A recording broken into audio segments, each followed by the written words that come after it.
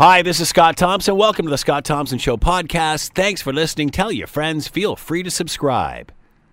Ontario secondary school teachers hold a one-day strike. We get the perspective from the union president and the Minister of Education.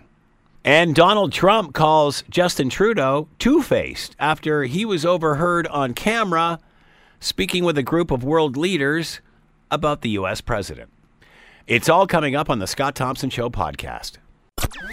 Today on the Scott Thompson Show on 900 CHML. It is strike day in Ontario. Secondary school teachers across Ontario are out picketing what the Ontario government and the lack of a contract and proposed cuts that are on the way. Let's bring in Harvey Bischoff, president of the Ontario Secondary School Teachers Federation. He is with us now. Harvey, thanks for the time. Much appreciated. Yeah, good afternoon, Scott. So what's next, Harvey? Where do we go from here? Well, I hope we go back to a bargaining table and we start making progress on securing the quality of education in Ontario, and then we can, prevent any further disruption and get to a deal that supports our students. Are there any more disruptions planned at this point? No, there's nothing planned at this point. Like I say, our sincere hope is we get a signal from the government that they have a proposal to bring us, something they didn't do over the 4 days that we spent, Saturday to Tuesday at midnight. They didn't have a single new proposal for us. I hope that's going to change. So what happens tomorrow, Thursday?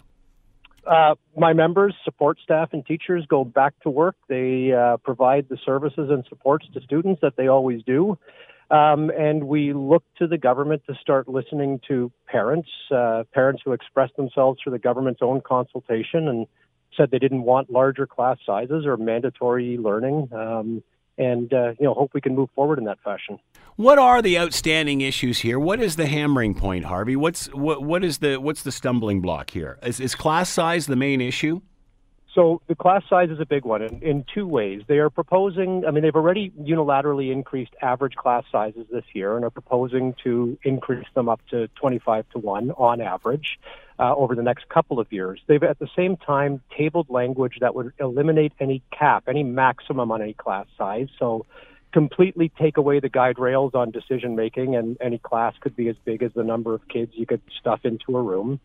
They're still insisting on mandatory e-learning, a program for which they have absolutely no evidence that it's good for students. And they're looking to erode over the lifetime of the collective agreement the number of support staff. So those people who work face-to-face with students with special needs and at-risk students who, we think 2 years from now will have the same needs they have now, and those positions shouldn't be eroded.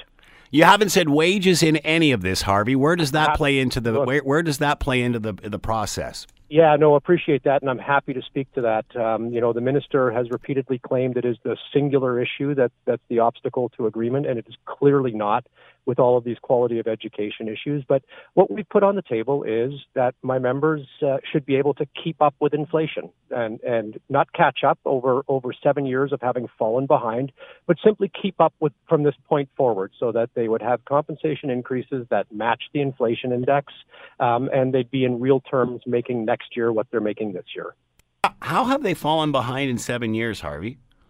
Because every year, so go back to some wage freezes back in 2012 to 2014, and then compensation increases that were less than the rate of inflation, to a total of about 8% over those 7 years. So in real terms, my members are making 8% less than they were 7 years ago.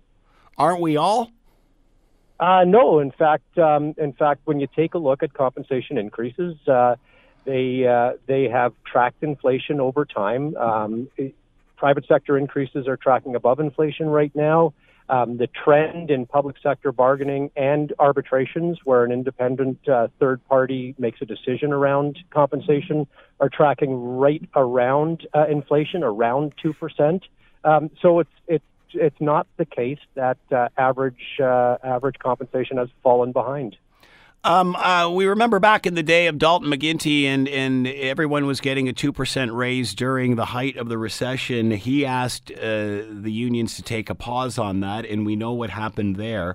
Do you see us going the same direction here? I mean, is it What if the government asked you or said to you, we're gonna work with the class sizes and all the other concerns, but we want to keep a cap on these salaries? Where will that leave you? Well, so going back to Premier McGuinty and the current situation, they didn't ask for a pause. They legislated a pause, which the court decided was an interference in my members' right to free collective bargaining. We believe that this government's Bill 124 is exactly the same thing. Any government has a right to come to the bargaining table with a mandate, even a very restrictive mandate, even an austere mandate, and say we want to bargain a conclusion to this, and then we'll bargain. But to impose it by legislation it's been determined in the past to be a violation of my members' rights, and we may well be in the same place now. Is that not what we're trying to do right now, though? Is come to something here? I guess the point that I'm making here is if wages are never an issue, and I've heard that every round that we go through every couple of years with this, it's never an issue. If the government was to move on those others but wants to keep the wage issue the same, is that enough to move you guys? Then those wages should be negotiated. So in other words, no. No, don't legislate, negotiate is what I'm saying. So you're not happy with a 1% over the next? Is that what the current government offer is for you right now? Well, it's not an offer; it's a legislated cap at 1%. At 1%. All right. So, but you're not happy whether it's a legislated cap or not. You're not happy with 1%. That's right. We're proposing that my members keep up with inflation after all those years of falling behind. So would that be 2%? 1.7 running at about 2%. 1.75. I don't know what exactly the consumer price index is at the moment, but it's in the 2% range for sure. So where do you think this is going, Harvey? Well, I hope it's going back to the bargaining table and we're able to negotiate a collective agreement. What message do you have for the parents or students who are inconvenienced by all of this? And again, as I've talked to you before, Harvey, have been through this countless times, whether it's this government or one of the other two major political parties. Some of us have gone through this as students and as parents. And again, what I'm hearing from you, Harvey, doesn't seem to be a lot different than what I've heard in years past. Yeah, so I'll have to apologize. I'm going to answer that question, and I have to get off because as you... I understand. You're limited time here. Go ahead. I have another interview already calling me. Yep. But look, what I would say to parents is the very things we're proposing are the things parents in the government consultations that they tried to keep secret said they want. The parents don't want bigger classes. They don't want mandatory learning, and those are our proposals on the table. And so I'm sympathetic about this short-term disruption, but the long-term damage to the system, if we allow this government to go forward, would be worse. Harvey Bishop is with us, president of the Ontario Secondary School Teachers Federation. Harvey, thanks for the time. Thank you. You're listening to the Scott Thompson Show podcast on 900 CHML. Let's bring in Stephen Lecce, Education Minister for the Government of Ontario, and is with us now. Stephen, thanks so much for the time. Much appreciated. Not at all, Scott. Good to be on the show. Just got off the line with Harvey Bishop of the Ontario Secondary School Teachers Federation. He said over the last 4 days of negotiations, you've literally not offered them nothing, sort of gave a grocery list, including class size and e-learning and such, of things that were still sticking points. Oddly enough, wages were not mentioned. I had to go back and ask him that. If you were to relax some of the stuff on class size and what have you, and made this solely about their compensation, which is usually what these contracts are all about, where would we be? Look, I think the truth is, Scott, that there's a real insistence by the teachers' unions to define this anything but compensation. But the truth is, we have said that second highest remunerated, second highest paid teachers in the country who, look, we value teachers in Ontario, but they're the second highest in the nation on average. Should we be the highest? We're the second highest in the nation. We're quite high. And I'm arguing that when you're the second highest in the nation, when you pay them on average $92,000 on average for a worker, and we value their work, but we're offering them a $750 million increase. Like, there's some governments in the past that offer them 0%. We're offering 1% for all public sector workers, including teachers. And we offered the exact same deal CUPE agreed to just a week and a half ago to the education workers of OSSTF, and they said no. Why? Because it's 1%, and they seek a 2% increase, which represents $1.5 billion. And Scott, I would argue that's unfair for the people of this province who want to see more money in the system for their kids. And yes, reasonable for teachers, and 1% is reasonable every year for the life of the contract. But my goodness, when the priority seems to be on compensation for themselves and not on our teachers, or rather not on our kids, I think it really demonstrates that it isn't really about our kids. And if it was, they'd stay negotiating in good faith and not walk out on them today. So any room to budge on class size? That seems to be the sticking point, or certainly what they're pushing in the media. That obviously is resonating with parents. They say even a study you guys did, the Conservatives did, said that parents do not want an increase in class size. Is there any wiggle room here? Well, look, what I'm very proud of, to be quite frank, Scott, is for the earliest years in our schools, which is where the evidence shows small classroom sizes are critical. We're maintaining the smallest classroom size in the nation for the early years, essentially grade 1 to 3. I'm proud of that. We've also made a very reasonable proposal to reduce the classroom provincial average from 28 down to 25. The day we made that, the teachers' union leadership decided to escalate. We announced online learning from 4 mandates to 2. And the day we did that, other teachers' unions escalated. And what it shows, Scott, is irrespective of the goodwill and the reasonableness of the government of the day, and some governments more than others, but we've been very reasonable through this process. The unions decide, the teachers' union leaders decide to escalate irrespective of the premier. I mean, my entire life in this province, I've seen one truth. You could be a New Democratic premier, Conservative, or Liberal. The one commonality is the teacher unions escalate. And my message to them is to cease escalations, because these strikes hurt kids disproportionately, particularly kids with exceptionalities, kids from low-income families. Families just don't have the fiscal ability, like the finances, to afford childcare. It's not right. It's not fair. And I think if they cared about children, they wouldn't be out in the class today. They would continue negotiating, bargaining hard, and providing predictability for all the families of this province who are quite disappointed that they have walked out today. What are you getting from parents as far as feedback, especially on the class size issue? Well, I think what they're asking all the parties, including the government, to be is reasonable, which is, I think we heard them when we made an announcement to go from 28 to 25, and yet even still, on that day, the union dismissed it, walked out, essentially, on that option, or walked away from that option. And I just think for a lot of folks listening or observing, they're saying, well, look, the government is being systematically reasonable. They made major moves. They increased investments by $200 million more this year in our last fall economic statement, our sort of quarterly update, mini budget, if you will. Another $200 million more, meaning we're now spending more in Ontario than we've ever done in the history of the province under this progressive Conservative government. And even still, it's insufficient. It's not about the kids in that case.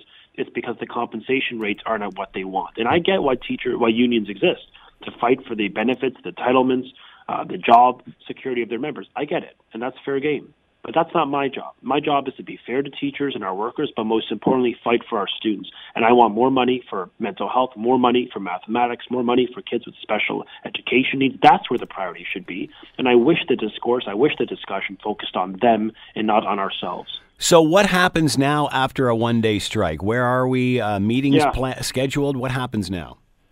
Through the mediator, we've offered more dates. We're hoping we can keep negotiating and bargaining hard. I've offered independent mediation, which, just for context for folks, during the QP deal, look, I understand for people listening, they will say, that, look, this seems tense, far apart, a lot of finger pointing, and it's not particularly constructive when you see this stuff. But the point is, we had a similar experience with QP. I turned to private mediation. The union agreed. We all agreed. And we got a deal, even in a hostile environment. So my point to the parents is I remain hopeful and focused on getting a deal that provides that predictability, but it takes two to tango. I need the union to be reasonable, and I do think there's a deal in sight if they can be reasonable. But if they're dogmatic on the compensation, if they're absolutely focused on expanding their benefits and pay at the expense of other priorities, then I think we're going to continue to be in this real difficult impasse. And I just think they got to be reasonable. Parents want us all to be reasonable. And I think what the government has consistently shown that we have been. For 200 days, we started this bargaining process. For months, they've tabled their first agreement, their first deal or proposal. And since then, they haven't made one change. Not one substantive change, Scott. And I think people, when they hear that, they think, oh my goodness, how is it possible that for all the months they haven't made one move? And it underscores the fact that for them, they want to maintain the $1.5 billion increase. And I just think that's just, to be quite frank, inconsistent. I mean, just for context, since 2004 to 2018, the education spending has more than doubled. The number of teachers in Ontario during that period has increased by 15,000. You juxtapose that by 100,000 fewer students. Yeah. I mean, that's just for that period. So my point is, folks, we're being reasonable. We're investing more in education than ever before, but I'm making your student a priority, and I think that's what parents want me to keep fighting for. Any more one-day strikes on the horizon we know of? I'm not aware of any. I certainly would call on the union to cease from escalation. I try to get all the members of the opposition to stand with me in this message. I didn't hear unity of purpose on that, but I'm hoping that we can make clear, standing with parents, that this escalation must stop. There should be no further strikes because they fundamentally hurt our kids. Education Minister Stephen Lecce has been with us, Government of Ontario, talking about strike and the one-day strike today. Stephen, thanks for the time. Much appreciated. Good luck. Thanks, Scott. You're listening to the Scott Thompson Show podcast on 900 CHML. All right. In case you haven't noticed or heard, and there was a meeting yesterday of NATO leaders and sort of a casual cocktail party thing, and there was leaders from the UK and France, and the Prime Minister was there, and some words were spoke in regard to Donald Trump and so on and so forth.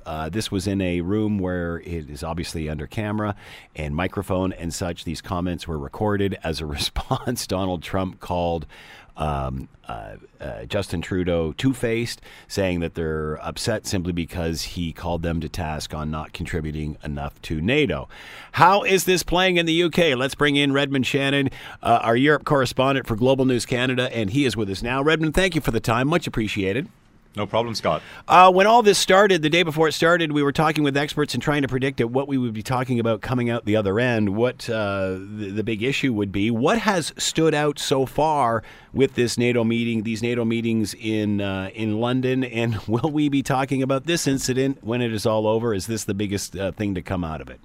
Yes, well, I think that the same answer to both questions is that this is what has stood out so far, unfortunately, for many reasons, I suppose, that this NATO meeting north of London was to celebrate 70 years of NATO. And it was supposedly little more than some minor meetings between leaders, bilateral meetings and multilateral meetings between NATO leaders to perhaps iron out some things. But it wasn't an official summit. They did hope to make progress, particularly on the issue of Turkey's incursion into Syria and how much support NATO can give for that, and therefore in return get to make sure Turkey's on board for NATO's ongoing strategies in the Baltic countries bordering Russia. But no, we're talking about a little bit of a snapping match between Trudeau and Trump, at least from Trump. We know that Trudeau, what he initially said last night at Buckingham Palace, he didn't realize he was being recorded, and I don't think anyone else knew either. That camera that was some distance from him and the other leaders who he was speaking to. You had Boris Johnson on his left, Princess Anne on his right, and opposite him, French President Emmanuel Macron and Dutch Prime Minister Mark Rutte.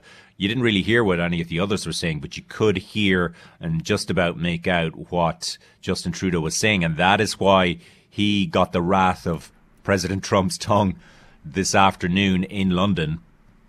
Trump saying that, calling Justin Trudeau two-faced and saying that at the same time he thinks he's a nice guy, but that he was called out on, in the same breath he called him a nice guy and two-faced, as only Donald Trump can do, but he reasoned it to say that he thinks that Trudeau was perhaps embarrassed by Canada's contribution towards Canada's defence budget, and that it's not as much a percentage of a GDP as it is in the US, as NATO members are all expected to hit 2%, but most don't. So that's what Donald Trump has reasoned, and it has, created all the headlines here when you have North America's two main leaders perhaps not seeing eye to eye for perhaps not exactly political reasons, but other reasons. So how is this playing in the UK? Everyone else within the group in that conversation sort of off the hook because we really only heard what the Prime Minister said? Or how are the other countries responding to their leaders' involvement in this? Or are they free?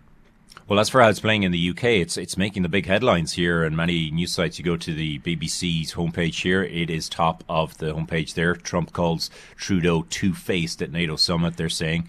Other news outlets similar. But nobody's criticizing the other leaders for being involved in the discussion in any way. Well, I don't think they can, because no one knows what the other leaders said. You could hear just about Boris Johnson asking Trudeau about the delay, and Trudeau then responded. But Emmanuel Macron made some comment or quip or an anecdote in the middle of it, but because he's facing away from the camera, apparently you certainly can't lip read him, and you can't make out what he's saying. So he got away with it. Had the camera been coming from the other angle, well, maybe we'd be talking about Donald Trump snapping at Macron. We just don't know. So Donald Trump obviously calling out NATO countries to pay up more. What's the response to that in the UK? I think there's it is a little bit of a sideshow. Boris Johnson as well has been asked about this, and whether or not he disrespects or respects Donald Trump. Of course, he said there's nothing but greatest of respect from the UK for Donald Trump. So it is making some waves here too, but for the most part, there are other issues at play in the UK. Of course, we have a general election coming up here just 8 days' time, so a lot of focus is on that, and anything Boris Johnson says could be relevant to the election, and of course bilateral relations with the US and a potential trade deal after Brexit. All that stuff is coming into play in the UK as well, so overshadows a lot of things when we're talking about the UK angle. Many here are talking about the perception of the Prime Minister overseas. Does this change perception of the Prime Minister, do you think? I don't think it does. I think the blackface scandal during the election was one that really tweaked and changed how people see him, or perhaps how the fuller picture of how people see Justin Trudeau. Because one thing, when you look at that video, you see a Justin Trudeau that many people haven't seen, at least, well, for maybe a decade since he entered politics and then eventually became leader of the Liberal Party and then Prime Minister. He has always in public had a certain persona that we all know so well now. But this was him a little more relaxed with a drink in his hand. I don't know what type of drink it was, by the way. It seemed a sort of reddish color. Yeah, I don't think it was a beer. We're not sure what it was. I'd have to ask you for that. It's your neck of the woods. What do you think it was? I've heard that it might have been a kombucha. I mean, that I don't know if they have that at Buckingham Palace. Wow. Nowadays, in London, they have that stuff everywhere. So, that's one could say perhaps that would fit Justin Trudeau. He might be into his kombucha rather than having a beer these days. Keep fit, something nice. But I don't know what it was. We can't say, speculate. Boris Johnson was sipping on something as well. Again, we don't know. They did look very relaxed. So the persona of Justin Trudeau is still generally quite positive. If you come to Europe and the UK, people have a very positive impression of him, and that tends to be the case with a lot of world leaders. Macron, far more popular outside of France than he is in France. Angela Merkel, the same in Germany. And Justin Trudeau, you'd have to say, has a very positive image in most countries around the world on balance compared to Canada. It seems that whenever these sort of meetings are going on, that Donald Trump has a way of coming in and kind of bulldozing the agenda. Has that happened here? What about the tone and the feeling of the U.S. president as this wraps up?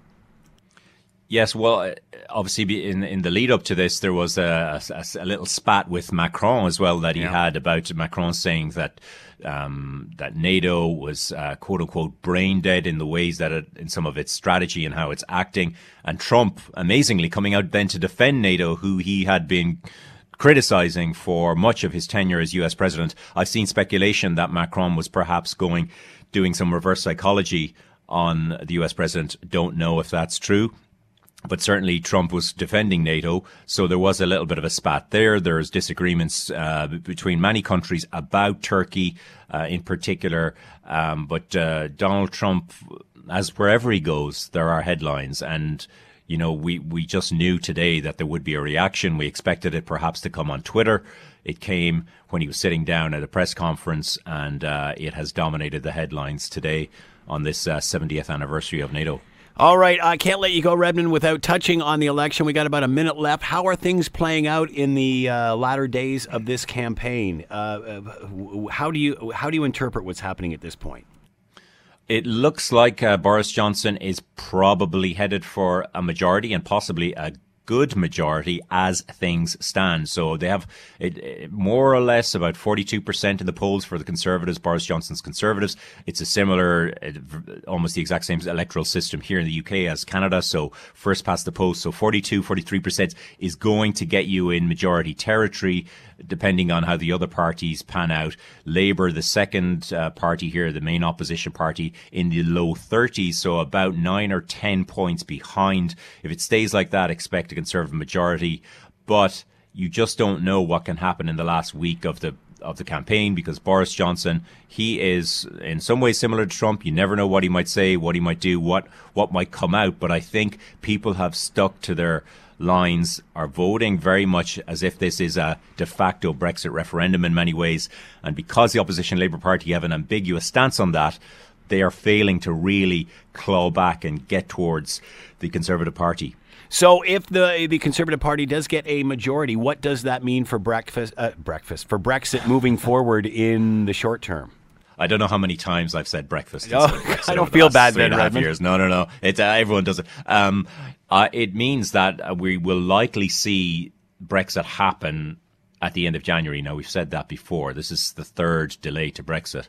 But if the MPs that he has running in this occasion, almost all of them, man and woman, in every seat that he is running, are in behind his Brexit strategy and would be supporting his Brexit deal that he renegotiated. So that should, in theory, get voted by the end of January, and the UK will be out by then. But I mean, even if that does happen, you then have a huge process of the transition period and trade deals. So Brexit is no way over, even if Brexit itself happens on January 31st. Redmond Shannon has been with us, Europe correspondent for Global News Canada. Make sure you're watching Global News tonight at 5:30 and 6 for more on all of this. Redmond, thank you so much for the time. Much appreciated. Thank you. Have a good day. Bye. You're listening to the Scott Thompson Show podcast on 900 CHML. Anyway, so the fake tree is up at the Thompson household, and any minute now we are going out to get the real tree and have the real Christmas. It's at the other end of the house. All right. Now there's rumors floating around, and I'm thinking, I already had to get my snow tires on early because it started snowing. Well, the leaves were still on the trees. So, I'm thinking of the real tree. I'm just not there yet. Although now we all have to be, because there's rumors floating around that there's a shortage of trees this year and apparently last. And this due to 10 years ago during recession times. Takes 10 years to grow a Christmas tree, apparently. And we'll get the expert on to talk about this. Less were planted. So 10 years later, here we are, less trees. Is that the case?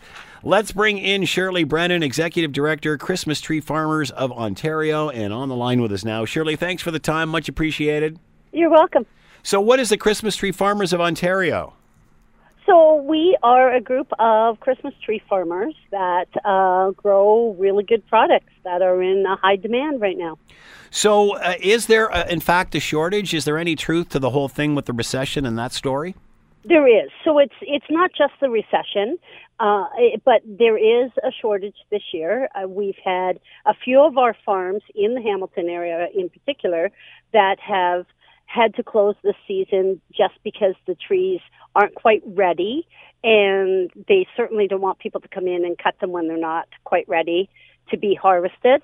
So, and then in tree lots in the city, there will be fewer trees in the tree lots as well. So why the shortage? So a couple of things. Yes, you were right when you were talking about the recession. It does take 10 years to grow a fir tree, for instance, and that seems to be the popular one. 10 years to grow an 8 to 10 foot fir tree. And then you could probably get a spruce tree in about 8 years. So in 2008, 2009, we had the recession. farmers may not have planted as many trees or planted just what they typically had already were selling Right. at that time, and didn't plant so that, the forecast of what's going on now. And then it also meant that some farmers that would have expanded their property didn't at the time, whether it's leasing more farmland or whether it's buying more farmland, didn't because of the financial unrest. And now the price of land has just skyrocketed, so it's not something that they can manage either. But it also comes down with Mother Nature. Mother Nature hasn't been cooperative in some cases. In 2008 and 2009 when we were planting, same thing, very hot or very wet. And then we look closer to harvest time. 2 years ago in Nova Scotia, they had a massive freeze in May and June, and that was for trees that were mature and ready to go to harvest. So those ones take a role in it. But our demand has increased so much that we now are almost doubled what we were 5 years ago. So demand increasing is also a big part of this. How do you explain that? How do you explain that? Because it seemed to be for a while people were going the other way. Well, it's been so 5 years ago in Ontario we had a bill passed that the first Saturday in December is Christmas Tree Day, which is this Saturday, and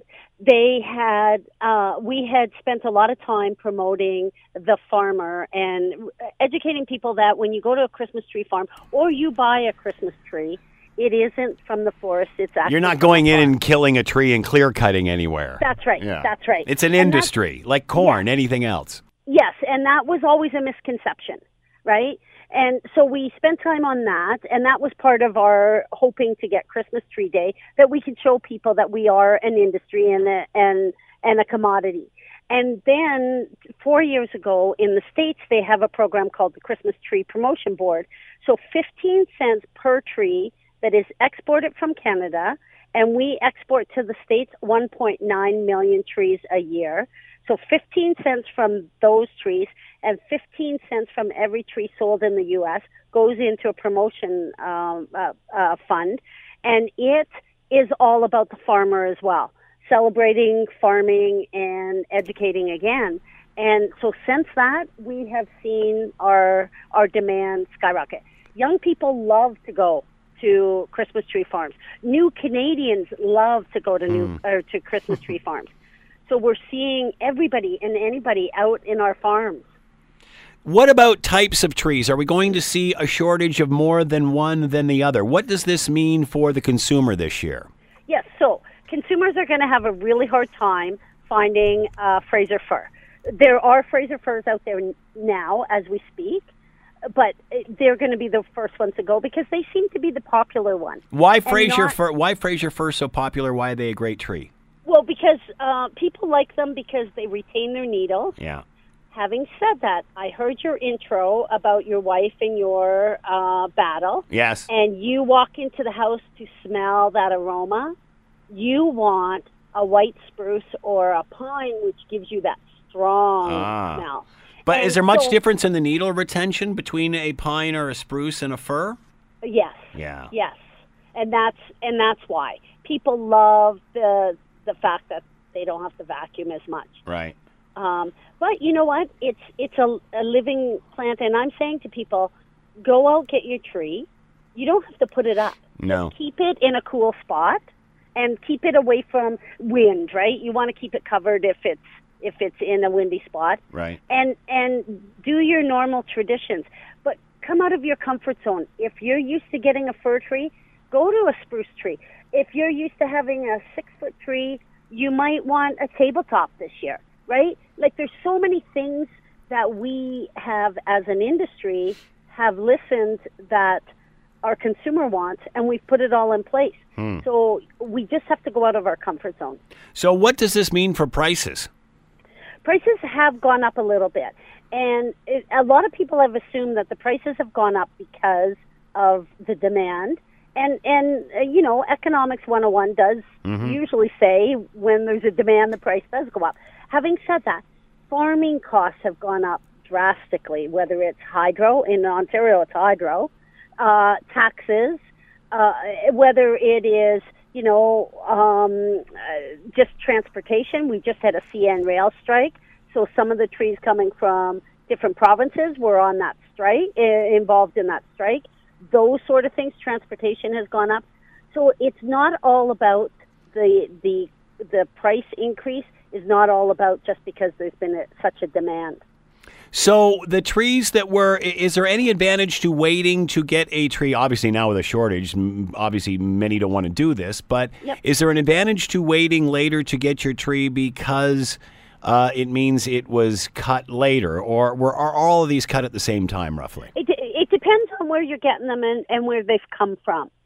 So a lot of our, well, I can say, and I'll clearly say, any wholesaler across Canada knew what their sales were in August.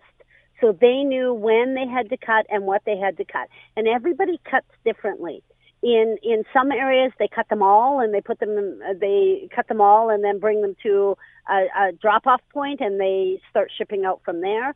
Some people cut several times a season, and then some people cut as needed.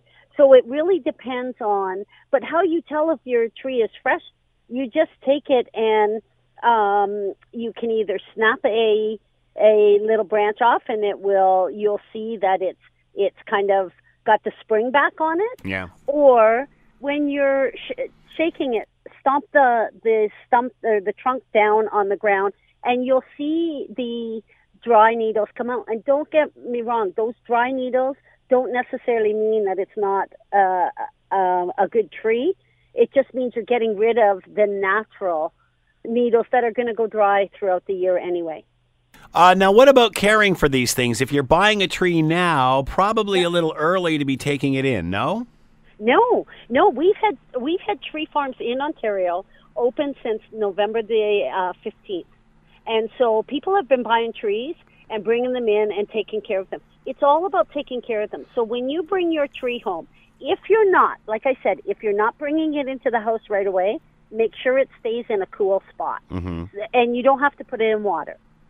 But when you bring it into the house, you're going to make a fresh cut. Mm-hmm. Even if you've just gone to the farm and cut it down, right. You're going to make a fresh cut. You're going to put it in lots of water. And the first few days, it's going to drink lots of water. Yeah. So you want to just keep watering it. Just take care of it like you would any other plant. When it stops I've done this for years, and obviously the first couple of days it just sucks everything, all the water you give it. What happens when it stops taking water, it slows down? Does that mean it's done? No. So as long as it's still taking some water, eventually it will just slow down. Yeah. The trunk is full. But if it stopped taking water, you have to be sure that it never got below the water level. Never got below the trunk. Right. Because if it ever got below the trunk, then the trunk is sealed over. Right. And if that happens, I have a quick fix for that rather than taking all your decorations. I was going to say, how do I get it out in the backyard with all the stuff still on it? No. If that happens, I always say an X-Acto knife because it's nice and sharp. And you want to make really deep slits up the sides of the trunk. Oh, that makes sense. And then put it back in water and never let those slits get so that they're not without water. That's a great idea. All right. Yeah. What about additives to it? Do we put anything in, or is it just water, water, water? Some people have said Coca-Cola in the old days, sugar, anything like that? No, water. Water is the best thing for it. And water it all the time. Like we were talking about the difference between the spruce and the fir tree.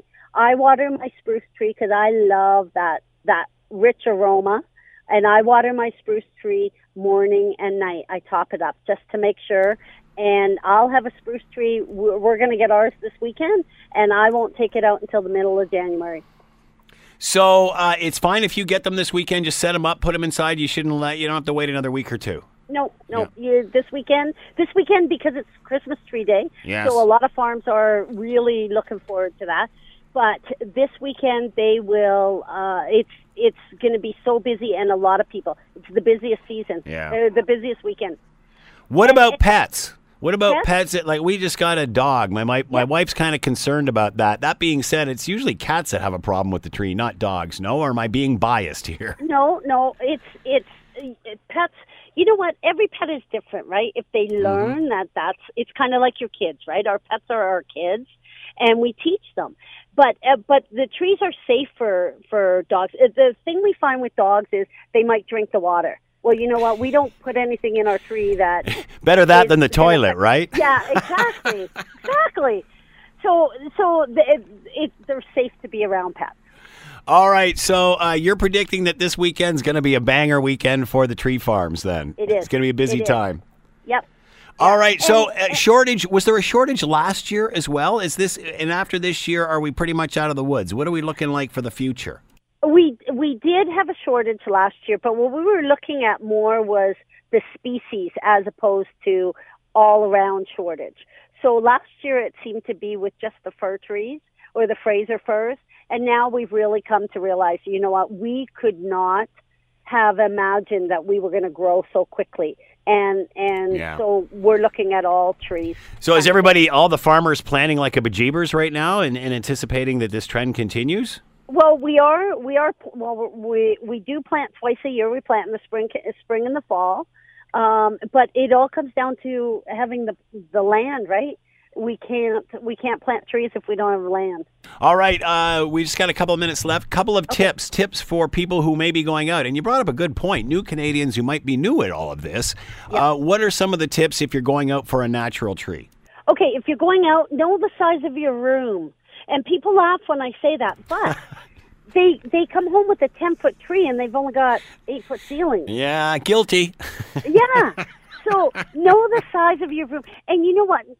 Just think about what you really want. Do you want to have to remove... I talked to one lady 2 years ago, and she said she removed all the furniture in the tree room. And I said, what? And she said, yes, because we always got such a huge tree.